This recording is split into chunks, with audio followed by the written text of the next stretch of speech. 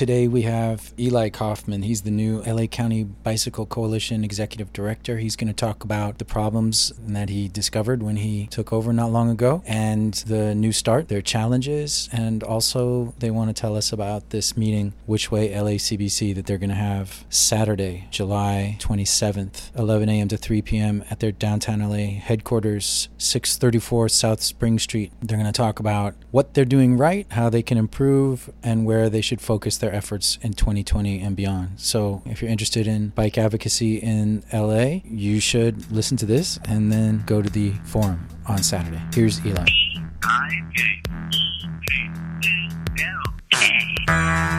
What do you attribute your getting into biking to? I come through it as a parent. My son and I were just looking for safer, easier places to ride our bikes. We live in Mid-City, and so there's just not a lot of access to safe routes really anywhere. And so heard about the LA River Ride. It was the right time of year, right after school let out, and he was a new rider, so I liked the idea of a non-motorized path, and that was also supported with bike marshals, and it just sounded like a great thing. And we've never missed a ride since. So it's 2016 or 2015 was our first ride, and actually now he's 11 and did the ride by himself because he's old enough now while I was working the event as the new ED. So the first time you did it, you were already with LACBC? No, I wasn't. I was a member, but I wasn't. I started working at LACBC in 2019, just at the beginning of this year. I was a member and sometime volunteer back then. So he did the kids ride? Yeah, we went right to the 15 mile. He was just off of training wheels, so it was epic for him, leaving the Autry and going down to the turnaround. The circular, where all those bridges sort of intersect, that circular space, and I'm blanking on what it's called, but it's not far from here anyways, was just, yeah, it seemed like an epic journey, and he cried a little bit and was, had heat exhaustion. And yeah, and now he does that distance without really even noticing, wants to go further, which is really fun. Which is neat about a ride like the LA River Ride is that if you go back year after year, you can see your fitness and your resilience grow. And especially with a kid, kids really, they take these massive leaps forward in their abilities. And so it's been a fun measuring stick to see how much stronger he's getting over time. So I think I was there. I mean, I know I was there. It was Jim Shanman's Skills for Kids section. I was volunteering because I just got certified in LCI and Metro Best too. Yeah. Well, so the Walk and Rollers program is awesome, and actually Asa did the program as a little kid, and so I guess we must have done the 2 mile the first year. Now that I'm remembering, but just to have supportive folks who are not your dad helping you to get confident on a bike is a really great service. I mean, I think there must be a documentary that should be made about parents struggling to get their kids on 2 wheels because of all the dynamics of parenthood tied into not wanting to push your kids too hard at the same time that it does take this leap of faith, and having a skilled LCI type trainer who can address those fears and be firm and fair and friendly to a kid without all that baggage is just such an amazing thing. And so I wish I could say that I take that back. I'm really glad that we did that program, because it took all the emotion out of it, and it really became more about helping him put it together so that he could put his balance together with his riding, and then he was all too proud to share what he had learned with me. So, the bike programs for kids, then LACBC. Would you say that's one of your priorities? Right into it. So yeah, I mean, I think that Jim does a great job with Walk and Rollers, and there are other programs out there. And I've attended a number of the Metro Best classes and rides, and I always think to myself, I wish that there was more for kids. Because some of those trainings are somewhat technical. Although Metro Best Class 1 is pretty accessible, I think, to kids as young as 8 or 9 could probably sit through that class and really get something out of it. But yeah, I think we have to hit the next generation. We have to make the proper invitation and provide the right curriculum scope and sequence so that they feel like they can that it captures meets them at their level of preparedness, I guess is the best way of putting it. So yeah, it's an absolute priority, and it's something that I hope we get a chance to do more of. So then right now, speaking of priorities, is it just survival mode? Yeah, so as we've, so I started in January, and right out of the box, after taking a close look at the budget, it was clear that that we were in such a budget shortfall that we had to make some hard choices right away. And so, and I'll just own right out of the box that I also am a first-time ED, first-time executive director. It's been a steep learning curve. I've made some mistakes, and I've learned a lot. And so, What mistakes did you make? I'll get into the mistakes later, but let me answer your question, which is that the one mistake I didn't make, I don't think, was to recognize that the budget was in really bad condition and that we needed to figure some quick moves out in order to just stay around. Did you find that out? Was that your discovery, or how was it brought to your attention? Yeah, it just as soon as I got my hands on the complete budget and started to look at it and had my first finance committee meeting, it was clear that we just couldn't afford nearly the staff that was there. In fact, they really couldn't afford me as the new executive director, and so it was a series of really hard conversations with the board around, hey, if we don't make some changes fast, LACBC is going to cease to exist. Since then, we've had to, I don't know what the right terminology is. Some people say downsize, some people say right size, but we've had to shift the size of the organization down to be leaner and almost to a point beneath critical mass, I would say. So we were 9 when I started, and now we are 4, including me. But yeah, I mean, it's just math. You look at the budget, you see what the payroll is, you see what the expenses are to keep the lights on, and you just sort of add that up, and you realize, wow, not only are we currently in a state where we don't have enough in the bank, but we don't have enough in the pipeline either to sustain where we were. And so I guess it was within the first 6 or 7 weeks that I had to start talking to the staff about the fact that we needed to make some changes. So how did they not know this? No, I think they were aware. As your listeners may know, I mean, there was back to back, and then including me, back 4 EDs within the time of about 2 years and change. And so that really had a lot of, basically what that did is it made it next to impossible to fundraise, because foundations and major donors and membership, some of our major revenue sources sort of stepped back because they weren't sure what the priorities of the organization were going to be. With Tamika Butler, who was the last permanent ED or permanent, what a word, but the last sort of full-time ED, I guess, who had more than a year's run. Her work was very much about professionalizing the organization and about focusing on social justice equity in particular, and put together the first budget that the organization had ever had in 20 years. So that was back in 2016. So board approved budget, that is, was the first person to put together a formal staff handbook. Didn't exist before her time. And so she really, a lot of credit goes to her for just starting to professionalize the organization. And I met Tamika in a leadership workshop right when she was starting, and so we became friends.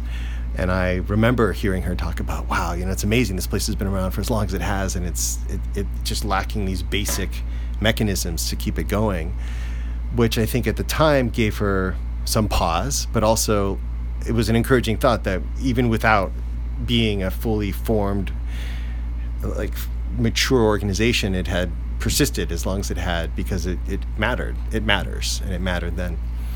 Anyway, then there was 2 quick ED-ships that lasted just long enough for traction to be hard to be. I don't know how. Let me see if I can take that back. So just there were 2 EDs back to back that were not. They're long enough to really turn things around, but we're there long enough to actually allow momentum to dissipate more. So by the time I came on the scene, there had been this. Why'd they come and go like that? There's Tamika, I think, was interested in pursuing her values in a different context with the LA Neighborhood Land Trust, and that was an opportunity that she wanted to take advantage of. There was also, I think, a challenge to the bringing the entire community around to where she wanted to go. And so I think, after 2.5 years of really pushing hard and really putting LACBC on the map, it was time for her to try something else. With Eric Jansen, his wife got a position in Australia, but I think the unfortunate thing was there was the lack of coherence in terms of what he was trying to get done, and he didn't manage things as well as he could have. I guess that's the first time I'm coming out and saying that. Things were allowed to hit our budget that really never should have hit our budget in terms of projects that were not awarded. There was a lack of oversight from the board, and so the organization was allowed to essentially wither. I think, using that almost like a technical term, without the right kind of support and oversight. And then when it was time, when he left, and once again it was an abrupt departure, they brought in an interim ED, Janet Schulman, who I think had every good intention to help professionalize and stabilize the organization. And she, had inherited a kind of a mess, and also was not really in the community at all. So I think she did the best she could to heal some of the wounds that were created by the turnover in the previous ED-ship. And, I think that's but she was also there for a while. So once again, foundations and donors and supporters of the organization really wanted to wait and see what was going to happen. And so, that's where we are today. Is you have yet another new ED in me. I'm similar to Janet in that I'm not a long-term person in the bicycle movement or in the advocacy movement, although I spent the better part of the last 10 years working in nonprofits in Los Angeles, so I feel like I know the space. And like I said earlier on, the learning curve has been steep, and it's been a bit of a challenge. Yeah. So, what is your skill set, would you say? What is my skill set? What a great question. I think so. I come from a long line of teachers and communicators, communication professionals, and I studied filmmaking at UCLA. I was in their MFA program, and did some work immediately after grad school in campaign and message making for various groups. And so I think if I were to sort of define my skill set, I'm a communicator, I'm an educator, I also was a teacher, as I mentioned to you on the phone earlier. I taught 8th grade for 4 years.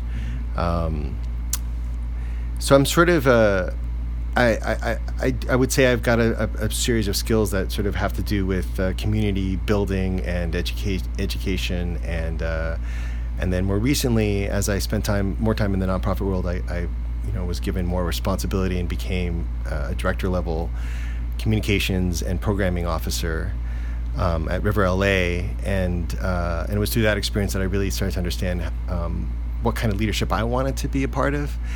And so I did this program called Courage to Lead, which was an 18-month leadership workshop, just really interested in what it would take to be a nonprofit leader, and found out that a lot of what I've been trying to become as a person had to do with building a culture that was really focused on delivering a mission. And so when the opportunity at LACBC came up, as I mentioned, I'm a first-time executive director. I just threw my hat in the ring and gave it a shot. So yeah, I would say my qualifications on paper would lean towards being more of a communications officer than an executive director. But I feel like, there's no real training or grad program that's going to get you prepared for this type of work. And so I'm grateful to have the opportunity, and I feel like if we're able to sustain ourselves and kind of regain the trust of the community, I imagine that we can do some really, really awesome things together. So I'm hopeful that's the case. So I want to talk about the trust of the community, because I did sort of give you something that I've been thinking about is that there have been people who feel like LACBC can't make significant change as long as it's as Colin first put it, professionalized, and working with LADOT and working with Metro and working with I don't know who else. It's like you can't stand up to people like Gil Cedillo, if you're drinking from the same trough.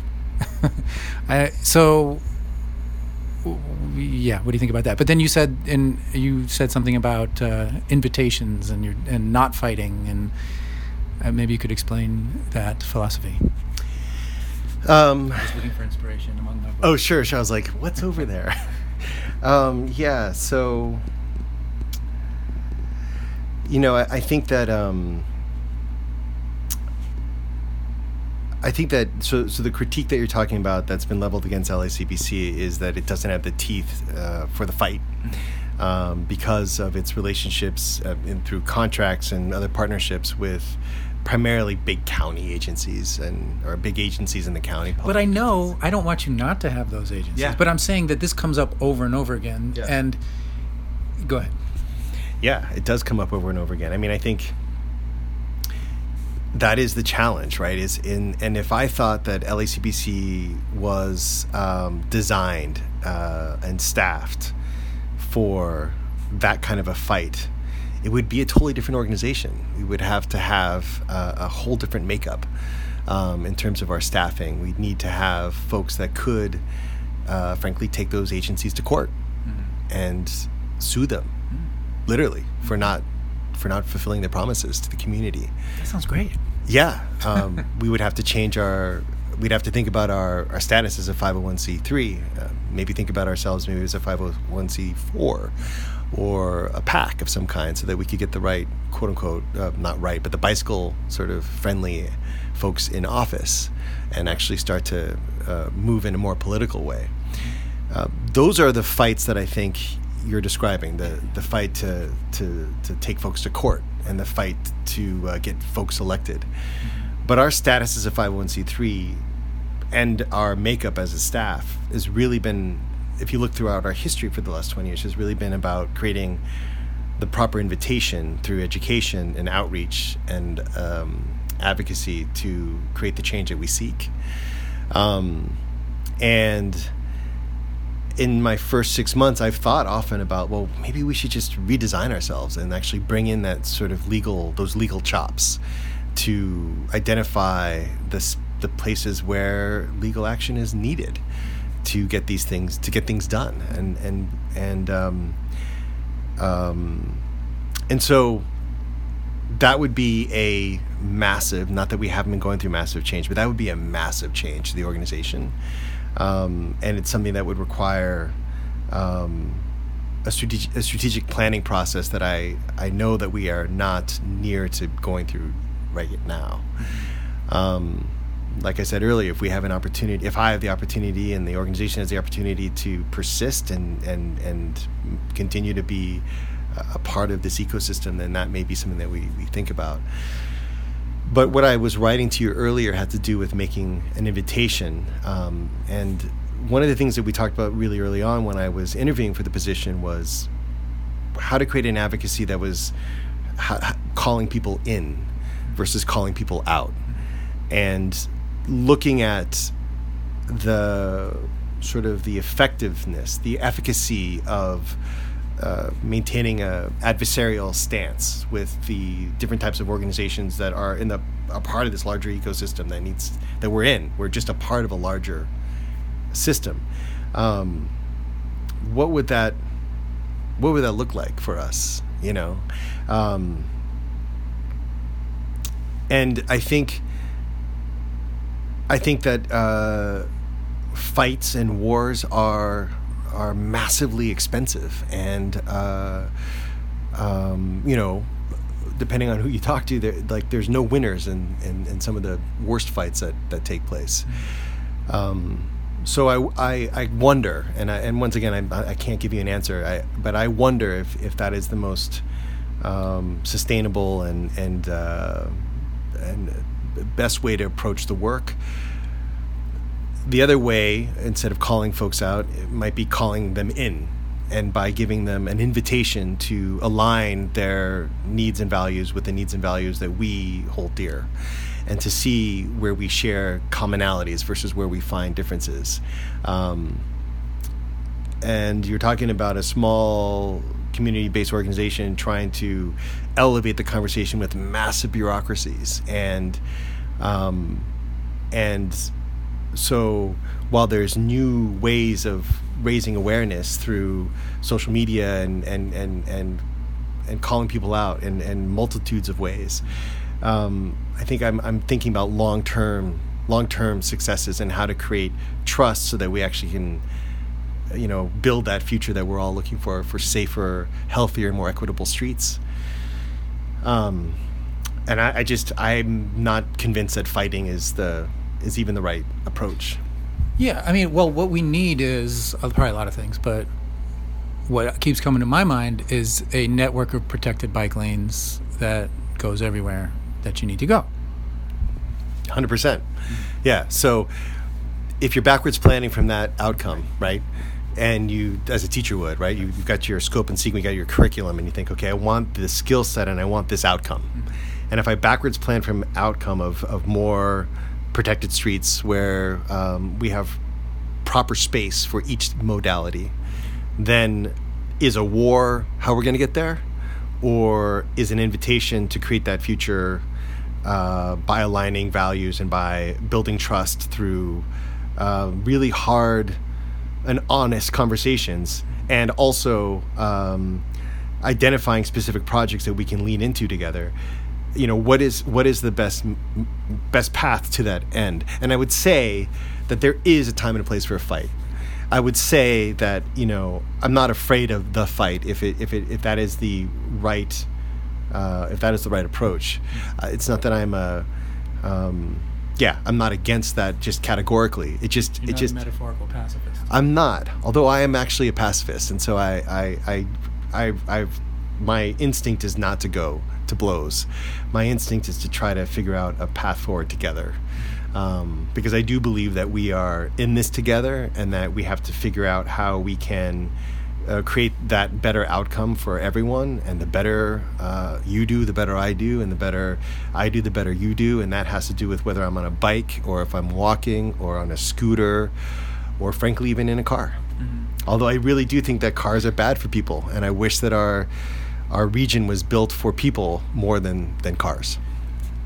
Yeah, and not only are cars bad for people in so many ways, but the mentality of driving and needing everything to sort of be out of your way and for you to be able to go as fast as possible and for you not to back down from that unless somebody forces you, that exists. And like you see that on Venice Boulevard where they tried to recall Bonin.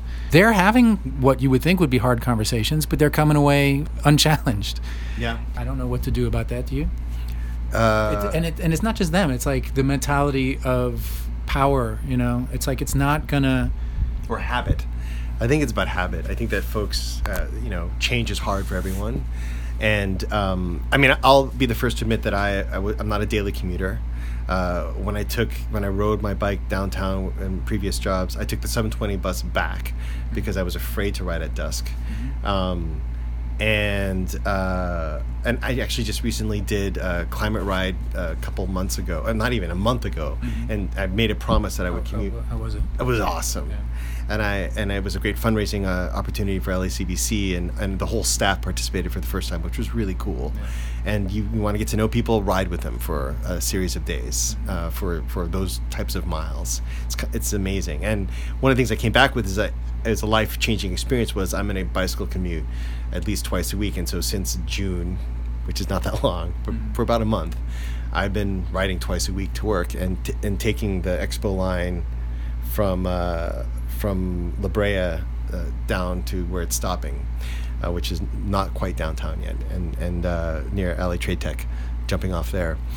And it's completely changed my connection to the work in a way that, I admit I didn't have when I started back in January. And so that question is much more personal to me. Like, how do we introduce this idea of commuting as like an act of social justice, as an act of not only self-preservation and of your own health and fitness, but as thinking about the larger context and how by being one less car, you're one more person who's basically metaphorically fighting for a healthier, safer environment for everybody. So, speaking of social justice, there has also been that criticism, in addition to the not being willing to fight the agencies, that LACBC became, in some cases, like social justice became prioritized over bike advocacy. And I'm sure you can show how it's a whole holistic ecosystem of things that need to be in place and everything. But that is a perception that I've heard from multiple sources from people who are not anti-social justice. Sure. And for you to talk about biking as being, in there, basically fighting to commute as a form of social justice, I can relate to. But a lot of people would say that that's not, you can't really make that comparison. There's a couple ideas there. I don't know how you want to. Sure. I think it's just, you start with yourself, I guess, is what I was trying to get at before. As you change your habits and as you change your routines, you change your level of consciousness and your connection to the work. That's really what I meant. But it's not paramount to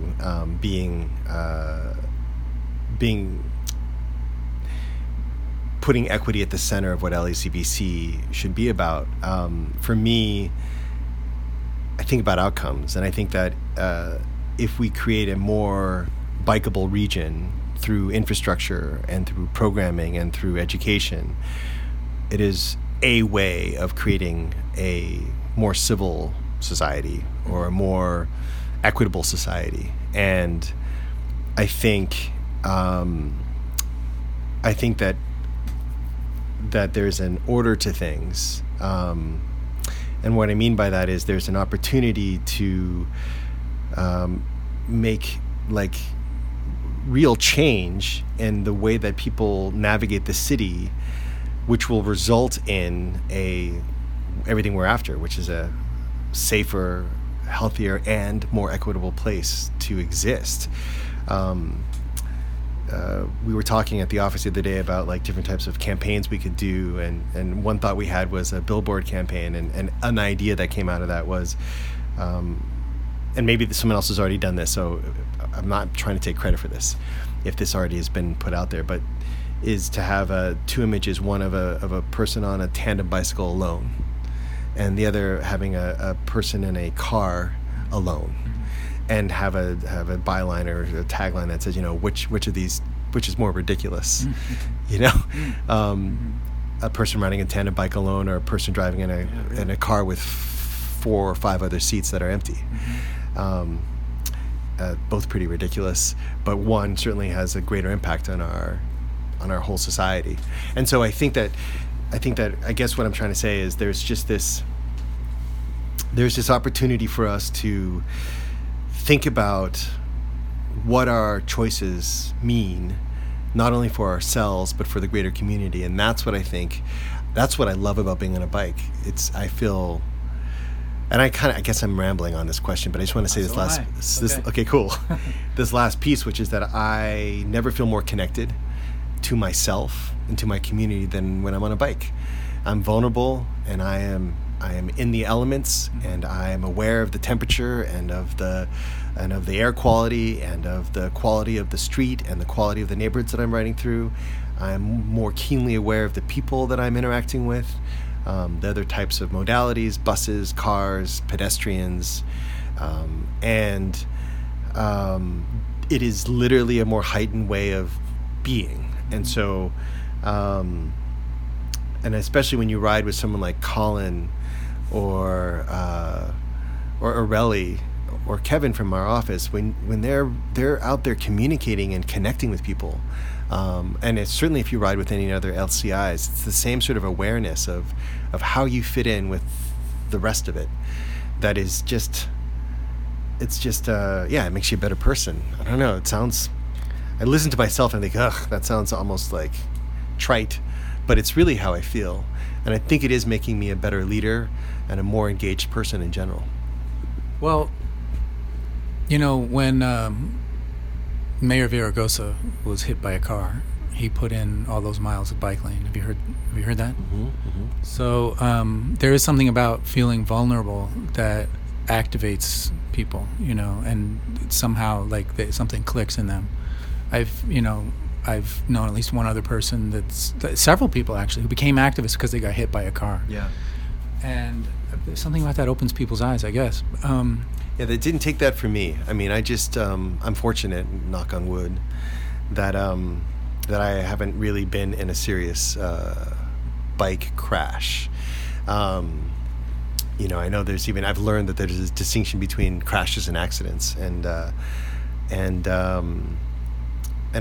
I think that's because. Do you want to explain that? Yeah, well, a bike crash is technically there's an accident makes it sound like there's less fault, right? A crash is more of a technical, these things happen, these two things collided, and it doesn't forgive any side of responsibility right out of the gate. Mm-hmm. And so just even the nuance of the language undermines the rights of cyclists. And so just that awareness right there about how powerful language is in our society and how it frankly takes the rights away of members of our community who are not in cars is something that's just, it pushes your awareness. But I lost what I was saying before. There was something about what was I saying? You're going to edit this, right? Or some form of it, yeah. I'm amazing to take out the stuff that makes me sound dumb. Okay, well. But I'll let you listen to it, and you can see what makes you sound not like you'd like. Okay, cool. No, I'm cool with pretty much everything so far. I just want to make sure I'm making sense and I'm being useful. One thing you mentioned I'd like to address is you mentioned outcomes. Yeah. Do you have measurable outcomes that you want to talk about? Yeah, I know it's kind of early on though, so. Well, I was saying, I realized that it's early on. One of the things I came here to talk about is that I think in this whole process of back-to-back EDs and all the folks that have come and gone over in recent times, which has created this lack of coherence we were talking about before. We've also, I think, lost contact and touch with our community, with the bicyclists, with active transportation folks in general. And so this Saturday on the 27th, we're hosting a listening session, which we're calling Which Way LACBC, kind of tipping our hat to Which Way LA. But you're not recording it. No, we're not recording it. And ironically. Well, yes, and the reason why is because we want folks to feel like they can speak their truth and not feel like they have to edit themselves or monitor themselves. It's hard to sit down like this and try to address tough questions with not easy answers. And we want to invite folks to struggle with some of these hard questions and be honest and open about their responses and not worry about how they sound or whether or not it's going to implicate them in something. And so we made a choice not to record the session itself, but we are going to be doing a survey. What's that? That's okay. I'm just, that's my own personal, since I wanted to play it on Bike Talk, but I totally understand. But tell me, you were saying this is related to measurable outcomes, the community involvement. Yeah. So I mean, I think I once heard that if telling someone that you're going to be their advocate in general, whether it's for something as amorphous as safety or as equity, is hard for. It's just a hard thing for folks to plug into unless there's measurable outcomes, unless you point that at an end result that will change the reality, right? And so, the beginning part of this is to listen carefully, and is to in this listening session, we're not going to be agreeing or disagreeing with folks. We're going to just literally absorb what folks have to share. It's a chance for us, even if it's an idea or a complaint that we agree with, vehemently, we are really going to practice careful listening by just absorbing and asking people to either elaborate or unpack things further. But we're not designing this to be an affirmation or to tell people that they're wrong or off base. We just need the data, both qualitative and quantitative, to understand where people's priorities are, and so that we can then design a work plan that will have measurable outcomes that serve the needs that have been shared with us. And the first step in that is what we're calling a discovery phase or a listening phase, that we can understand the people's key priorities. And I think if you work in the advocacy space for long enough, you feel like, well, I know what the city needs. I actually know what the community needs. I've seen it. I've ridden in the streets myself. And it's dangerous because you can sort of walk around thinking that you know what's best. And I think with what's left of LACBC, we recognize that we have a lot to learn and we have a lot to figure out, and we need to take a step back and observe and listen carefully to where folks are coming from and what their priorities are and what their needs are. What if a lot of people don't come? Because sometimes I have events and then nobody comes. Are you gonna be demoralized, or is that not going to happen? Do you know how to throw a forum and have people come? I've thrown forums before, but to answer your first question, if people don't come, yeah, we'll be disappointed. Sure, we're committing a Saturday to this event. We're thinking through honest and open questions that would allow people that don't have easy answers, but that are really going to help us plumb the depths of the things that we are wondering about and concerned about. We need that input. We don't want to make it up ourselves. We don't want to we're not trying to build the next chapter of LACBC on a hunch or on our own best guess. So yeah, we would be disappointed, but also this type of interaction, this type of engagement is not a one-time thing. So I think it's a first step of many, and it's something that I think we're going to learn from this first one on the 27th. We're going to hopefully have a nice sample of people show up.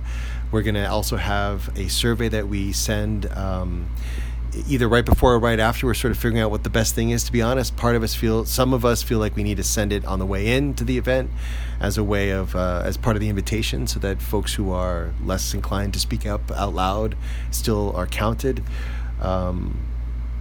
But some of us really feel like we're going to learn some things in this conversation that we want to put into the survey. And so it'd be best to actually send that survey out afterwards. So even in terms of like the design of the thing, we're really following an approach that's asking hard questions each step of the way. So the short answer is first of a series of listening sessions where we not only force people to come downtown to our neck of the woods, but where we start to actually go back out into the community through our chapters and through what were our neighborhood bicycle ambassador NBA programs or groups to start to get close to the folks that have been working in the space for a long time and the people who need to be a part of it moving forward. So how accountable is LACBC to its membership? I mean, like, who is it accountable to? Because you mentioned agreeing with people, right? And I'm sort of thinking, like, well,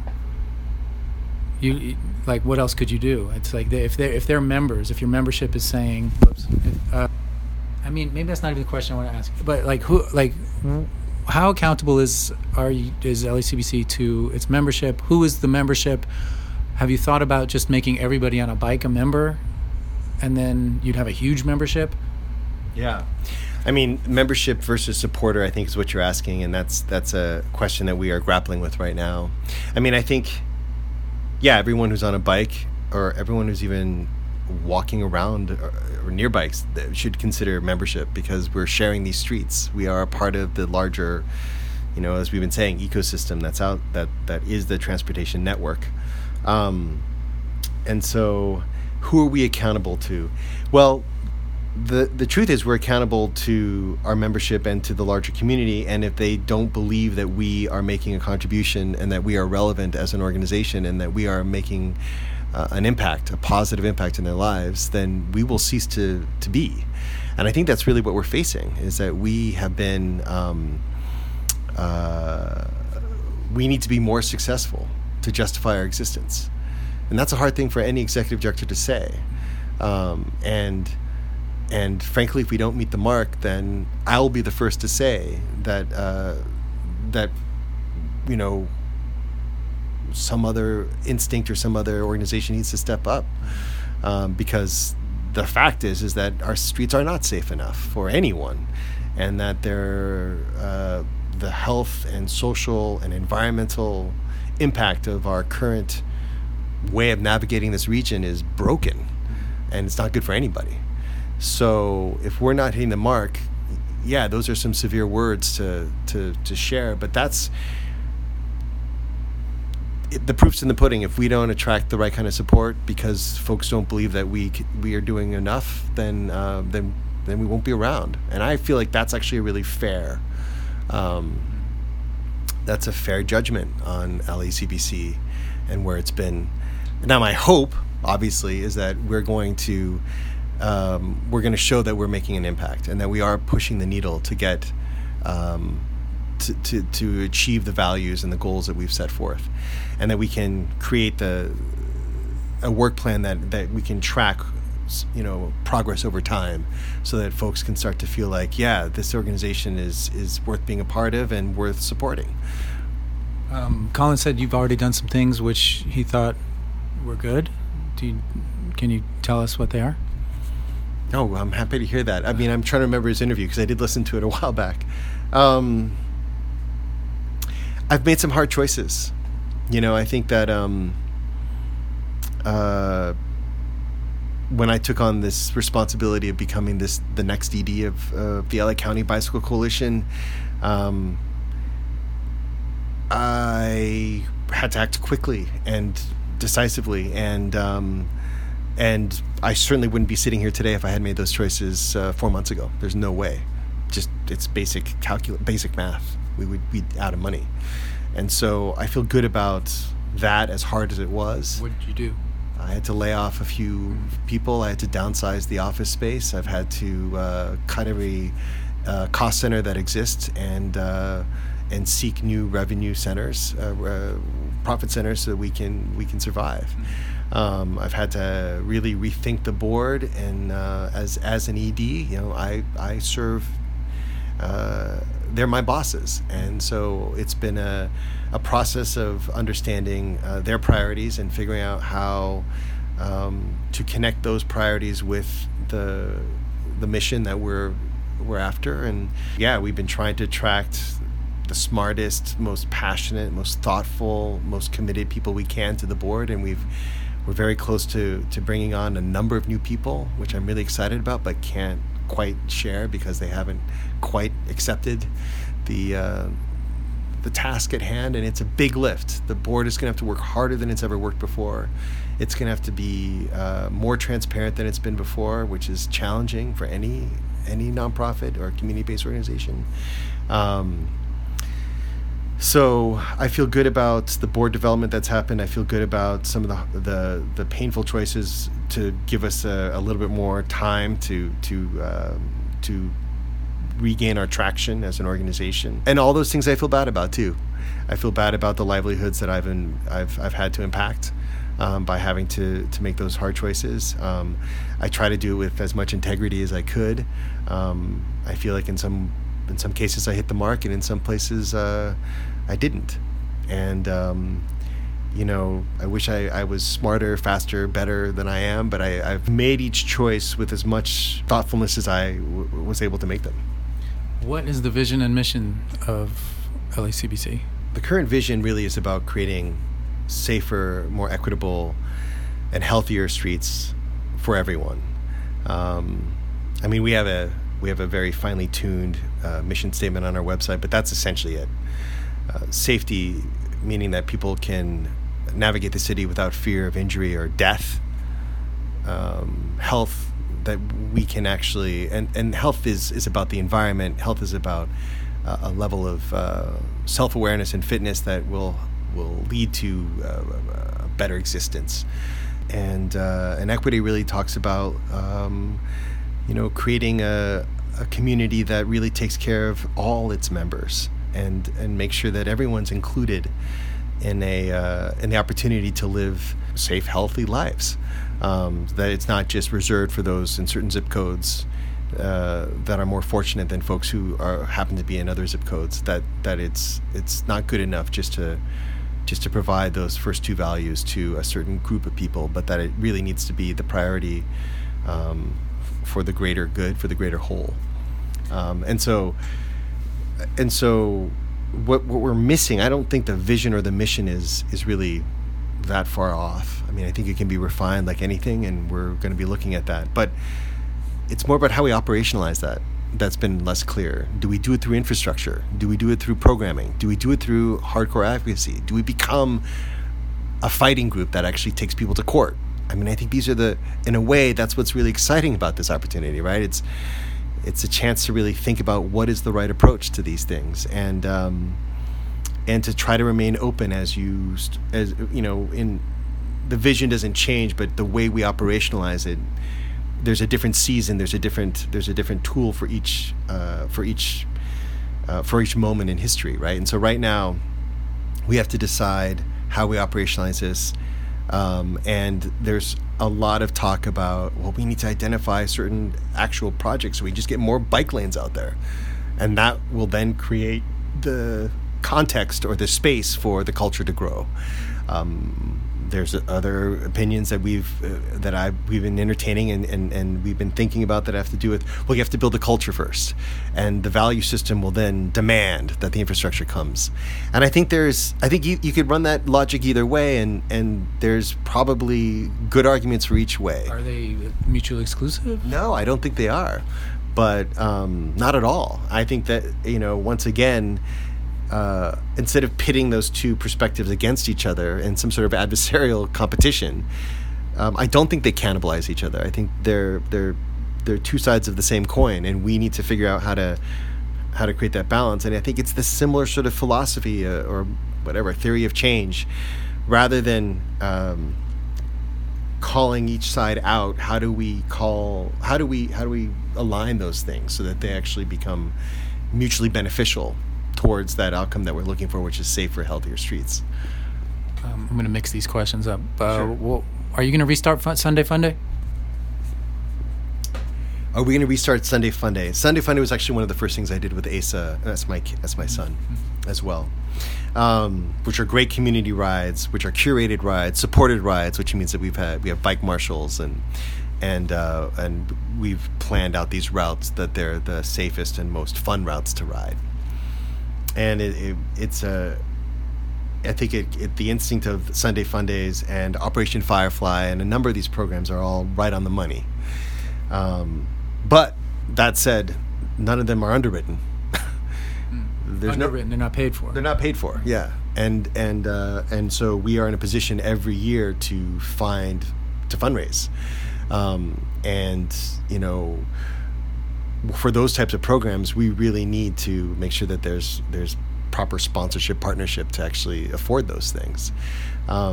We've been focusing a lot on our Metro Best rides of late because we want to make sure that we maximize that contract to cover our costs, which seems really obvious when you say it like that. But actually, for a group of bicycle advocates who work at LACBC, you know, these folks, you know, they're used to just doing these things because it's the right thing to do. It's my job as the executive director to figure out how to balance the budget and make sure that we are properly resourcing these events, which means that they're underwritten. And so we're looking at every one of those things, like Sunday Fun Day specifically, to make sure that we find the right partner to fund those things. So in which way LACBC, there's going to be a lot of people saying some of the criticisms I've already said. Sure. I guess you've heard all of them already, probably, most of them? I don't know. I would never presume that I've heard everything. It would be really uninteresting if I walked in and had sort of pre-thought everything that's coming our way.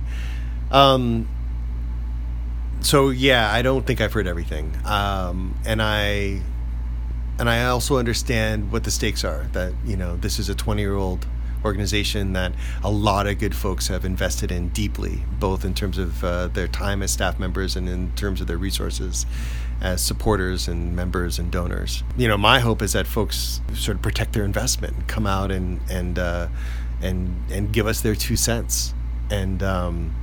And for a lot of these folks, although I've done a lot of meetings around town and I've met with a ton of folks, like I still haven't met with nearly everyone. A lot of folks I haven't, who I you know, how could you have not met with this person? And you get, that list is longer than I care to share, but it's long. LA is a big place. And for the meetings that I have been able to sit in, like every time I meet with someone, there's 6 other people. They're like, how could you not have met that person yet? What are you doing up there? So this is a chance to get some of those folks out too. I hope that I've never met, and I'm sure there'll be folks there who I have met who have also expressed deep concern and hope, both. So I hope it's a fairly balanced conversation. That said, it's not for me or the staff to decide. That's really the key thing. We're not there with an agenda. We're not going to be. We have a series of open-ended questions that we want to engage folks with. I'm going to share kind of like my honest read on where LACBC is and how it got here, which I think is different than a lot of these sort of charrettes or these community meetings, listening sessions. Is they say, okay, come on out and like tell us your best ideas and tell us what we're doing right and also tell us what we're doing wrong. All right, ready, go. I think in order for folks to feel like that we've earned that, you know, we need to also own where we are. And so to the extent that it's productive, I'll share exactly what I've shared here today. You know, the lack of coherent or inconsistent leadership, the fact that this organization needs to professionalize while still maintaining its sort of roots in the grassroots. All these tensions that we're struggling with and grappling with that we have not figured out, and that the proof's in the pudding. Like, if we were doing it right, we would be in a much better financial state, and we'd be in a much better impact. We'd be making a much better, more meaningful impact than we are right now. And so we got to own that. We're not killing it, and before we start to like decide in some sort of prescriptive way that, you know, these are the next action steps, and just like, you know, check the box that you're going to tell us like your ideas, then we sort of like claim them as our own. The first step is to build trust by saying, yeah, this is where we are, and there's a little section in the program where I'm going to share that. It's going to be somewhat similar to what we talked about today, and then hopefully folks will be like, yeah, that sounds like he's not that he's laying it out there, and not making excuses, and not sugarcoating things, and also not being like hopeless about it. I have a lot of hope about this. I also recognize that LACBC is at an important inflection moment where either we're going to start getting it right more often, or we're once again going to have a hard time justifying our existence moving forward. Who do you like? Other cities, other organizations that for cycling, for bike advocacy? Oh, I mean, there's so many cool things that are going on that I'm just learning about it. In terms of just cities, I'm from the Bay Area originally, you know, SF Bike is on the West Coast, one of the big grandmothers or grandfathers, depending on how you see them. So seeing successes and challenges, failures that they've endured, but generally speaking, seeing how they're building power and actually getting better as they go overall is really inspiring to me. I've spent some time on the phone with Ed France at Santa Barbara Bike Coalition, and you know, Ed's the second longest tenured ED. Actually don't even know who the first person is, but I know Ed said, you know, I've been here for a really long time, and that longevity, I think, has really benefited that region. And if you go to UCSB and the environment around there, there's just, the bike infrastructure is pretty outstanding. Now it's a completely different community with different resources and different needs and different, you know, opportunities and challenges. Obviously, it's a totally different scene, but something is working there generally, and you know, I wouldn't sit here and give that coalition total credit, but there's something that is overall working, it feels like, from an outside perspective. And then just all the connectivity, all the lanes that have been built in New York City, in Manhattan specifically, just in the 5 boroughs, and how when I lived there in the 90s, and I see the infrastructure that's gone in since I left, both in terms of public open space, green space, bike lanes, and pedestrian spaces. It's just a completely different place than what it was back in the 90s when I was there. So I take inspiration from all those places, and also places from around. I'm half Japanese, so I've been to, you know, Tokyo is a bike city. Everybody rides bikes, and their metro. And it's not... It's at the same time, you know, the modernity and the sort of tradition ended up with a different result there, and so, yeah, it's a different. There's something to learn from there as well. What is it like there?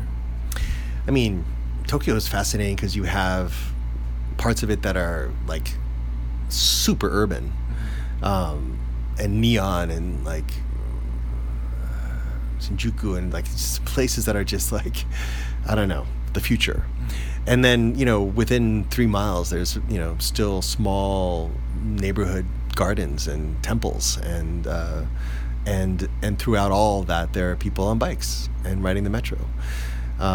It's just grown up in a way that maybe because it's such an impacted space that they just single car occupancy just wasn't really an option as much, although I know that that there are definitely forces that would like it to be. Sometimes when you're limited by space, you have to be more creative and thoughtful about how you get around. These forces you speak of, what are they? Forces. I mean, I think we have them here. Yeah, I mean, there are certain groups that there are certain instincts that profit from folks being in cars. I don't share their company generally, so I think that yeah, I think that certainly in the history of Los Angeles there were important inflection moments where the culture could have gone a very different way than it did, with the red car being sort of eviscerated, with the rise of suburbia and the sprawl of the city to the burbs, which required folks to travel greater distances, with the sort of idea of the two-car garage, sort of like American dream. I think that was a marketing. Those were very powerful marketing campaigns that resonated with people, and so they bought it. What we're learning is that the traffic that we sit in, the air that we breathe, the lack of activity that we give ourselves, the lack of connectivity to our neighborhoods is really bad for us. I was thinking about, I just drove up Highway 5 recently. I'm from the Bay Area to go home, and there are these car towns that litter the side of, litter is the wrong word, but that are placed along the side of Highway 5, which is a straight car shot, right? Yeah. Car towns? What I mean is these are these villages that are built for cars, okay. Really explicitly for cars. There are no sidewalks, there's no open space, there's no park space. Everything is a drive-through, whether you're getting your coffee or fast food.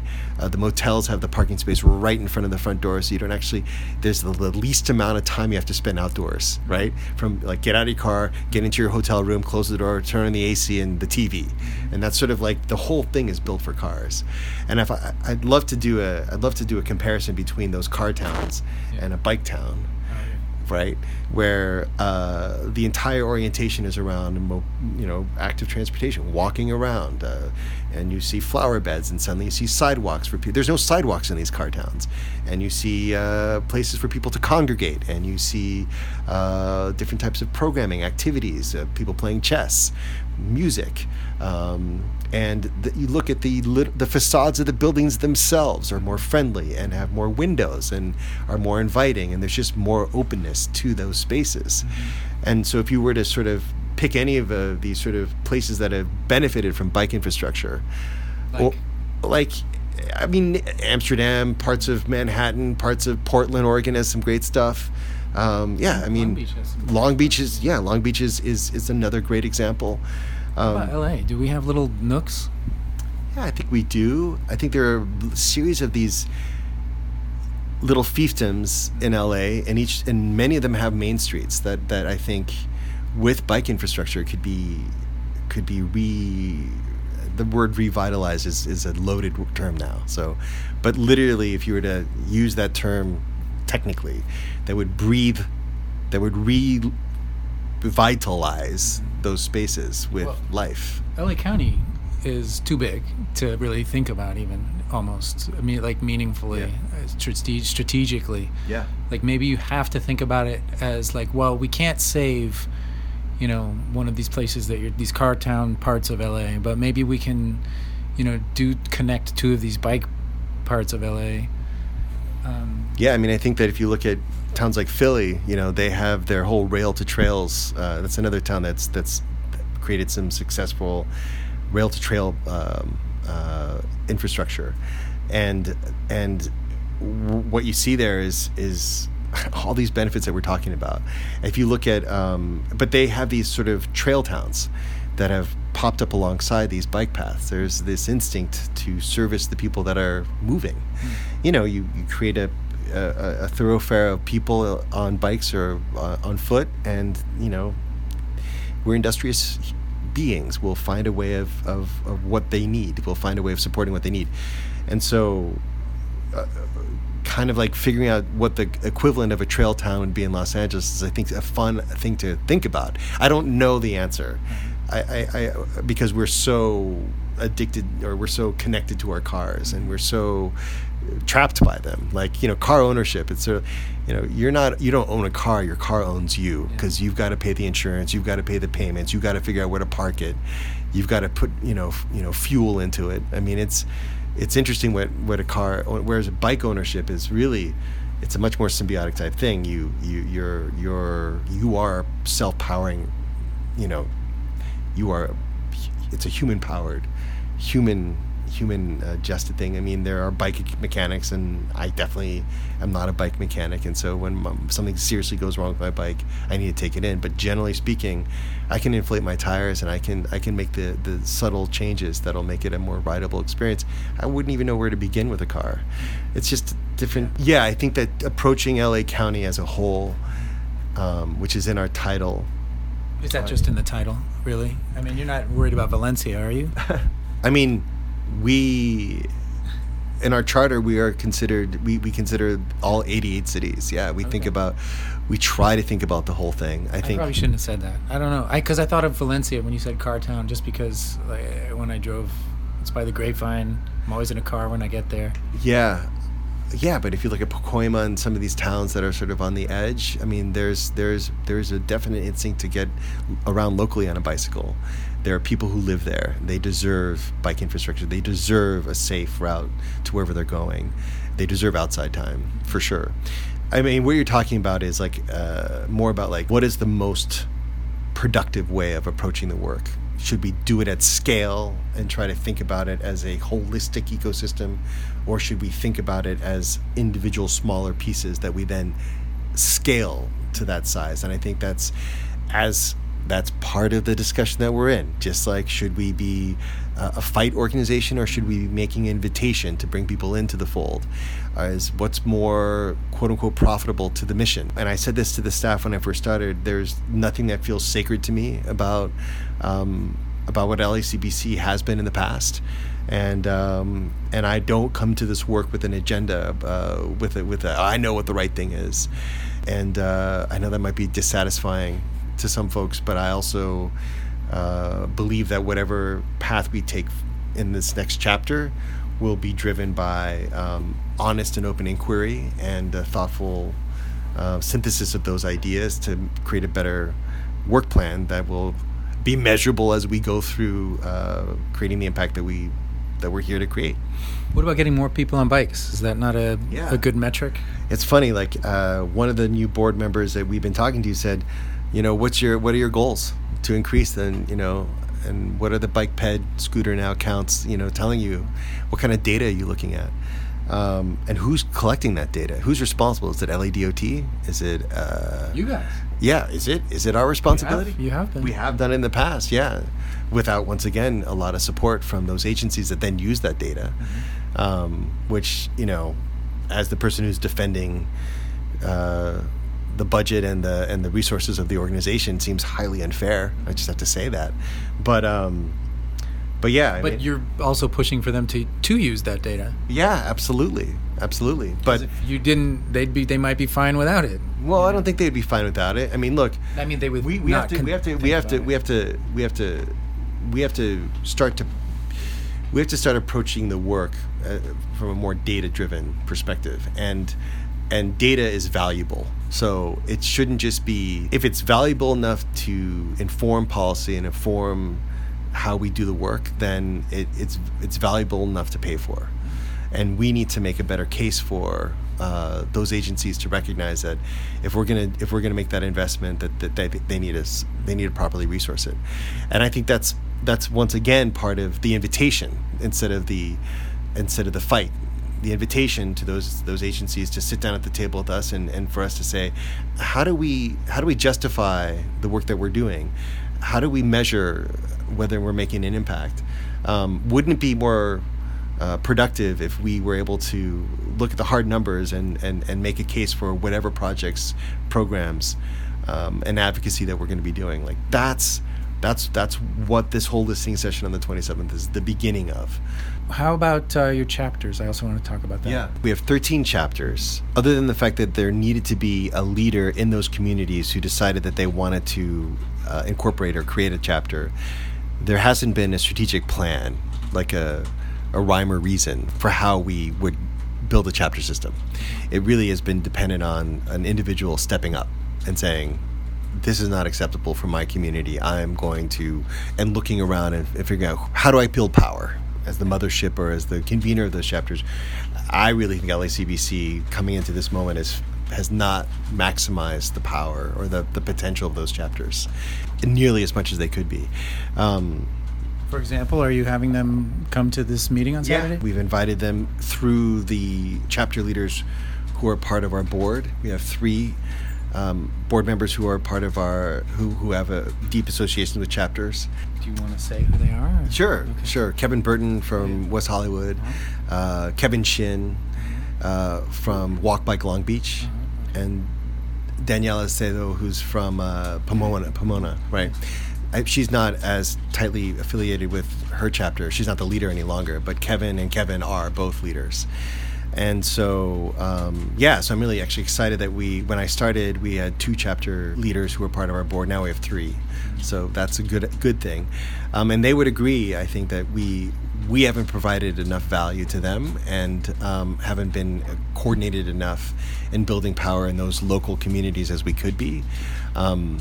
And they've also not been able to, I think we haven't been a good value proposition, as good as it should be either way. But once again, I'm like, I hear myself and I say, okay, the chapters need to be fixed. The organization needs to be professionalized. We don't have proper metrics or goals in place. While our overall mission is good, we haven't figured out how to operationalize. I mean, it sounds like, well, what are they doing? The truth is that we have a lot to get right. We have a lot to work. We have a lot of work to do to make ourselves as valuable and as relevant as we need to be. And so there are moments where it's overwhelming. And I sit here and I think, gosh, where to begin? So, like I said, the first steps were to stop the hemorrhaging in terms of our budget and to start to identify new revenue sources just to stay alive. The second piece was to bring in new blood to the board. I mean, it was just too much to ask of 9 people. We have a charter that allows us to have up to 17 folks on the board, and so it's too much of a load to ask of volunteer folks to do that, to not only fundraise but also to be the keepers of the vision and to be a part of pushing us forward that way as well. And so now we begin the process of reconnecting with the community and then starting to build this plan that I've been talking about. The thing is that I hope I'm around long enough and we're long enough for us to have a conversation in 3 to 6 months where I can start to actually lay out some of the specifics of this thing. I think it's premature. Understanding where we are currently, and I'm not into like making up stuff right now. I'm just not there yet. We're not there yet. All right. Well, thanks for coming out. I probably could pull out a few more questions, but I think you've been good with you've put in a lot this session, and maybe 3 to 6 months we can have you on again. I would love that. And let's say regardless of whatever happens, as somebody who has learned a tremendous amount and will learn a tremendous amount more. I'd love to continue the conversation. Thanks for having me. For those of you who are listening, it's this Saturday, July 27th at our offices in the Edison room downstairs. We've put out some announcements, so go to our website for the specifics. And really, everyone is invited. Anybody who has an opinion, or even folks who are trying to form an opinion. Not only about LACBC, but about just bicycling and just how to navigate the city. I'd love to see some car people come out and just sort of talk about their experience with bicycles and other modalities. But certainly if you're on a bike ever in Los Angeles, any part, come out this Saturday, the 27th, and join the conversation. Eli and LACBC are urging you to go to their forum this Saturday, Which Way LACBC, to talk about the direction of their organization. They have lunch and LACBC merchandise, so don't miss this opportunity to help shape the future of LACBC. Thanks for listening to this episode of Bike Talk. If you want to hear more, go to kpfk.org, navigate to programs, and choose Bike Talk. On the Bike Talk page, click on the archives link to play or download shows posted in the last 4 months. Go to biketalk.com and copy or click on the RSS link to subscribe. Our Twitter handle is BikeTalkPFK. On Facebook, we are Bike Talk. You can become friends and join our group.